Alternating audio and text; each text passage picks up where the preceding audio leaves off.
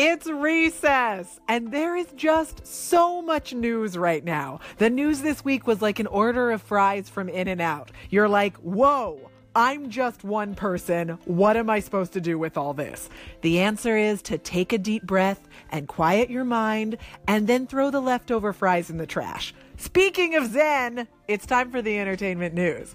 Or as I like to call it, your recess from the real news. Here we go.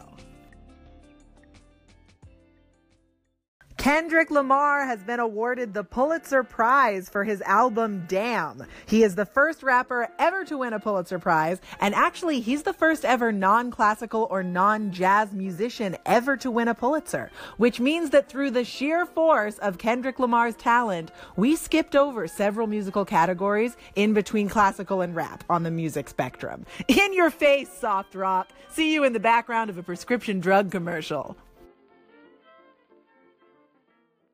Coachella continued on today because once you begin Coachella, you must complete it. It's like a game of Jumanji. Eminem performed, accompanied by Dr. Dre, Skylar Grey, and 50 Cent, who did a mini medley of his own hits within the larger Eminem Hits medley. The trend that I'm sensing for this Coachella is medleys within medleys within medleys, like a series of Russian nesting dolls, if the innermost doll knew all the words to Inda Club.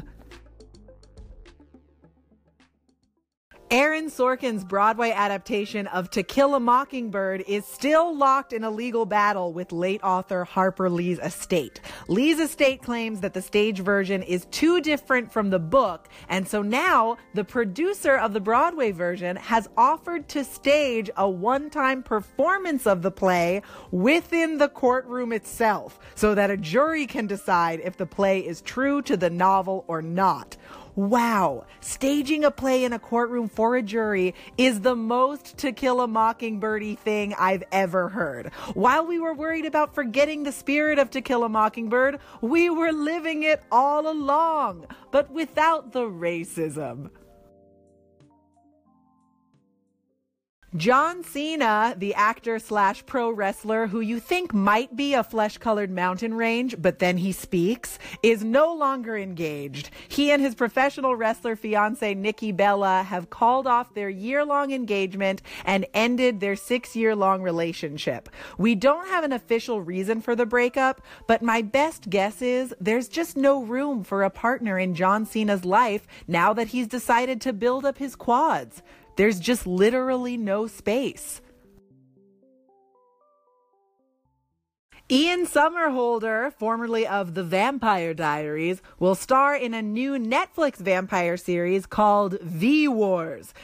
Interesting. So Ian Somerhalder has really been in a lot of vampire projects, which is fine and not at all suspicious. So everybody calm down and let's just real quick have him eat some garlic on the beach. It'll be fun. We'll all do it. And then once we've all seen each other do it, Ian, we can sleep soundly again. It doesn't have to be weird. Here's Pulitzer Prize winner Kendrick Lamar earning that Pulitzer with every lyric. Take care, guys. I'm Olivia Harewood, and I will catch you next time. Until then, recess adjourned.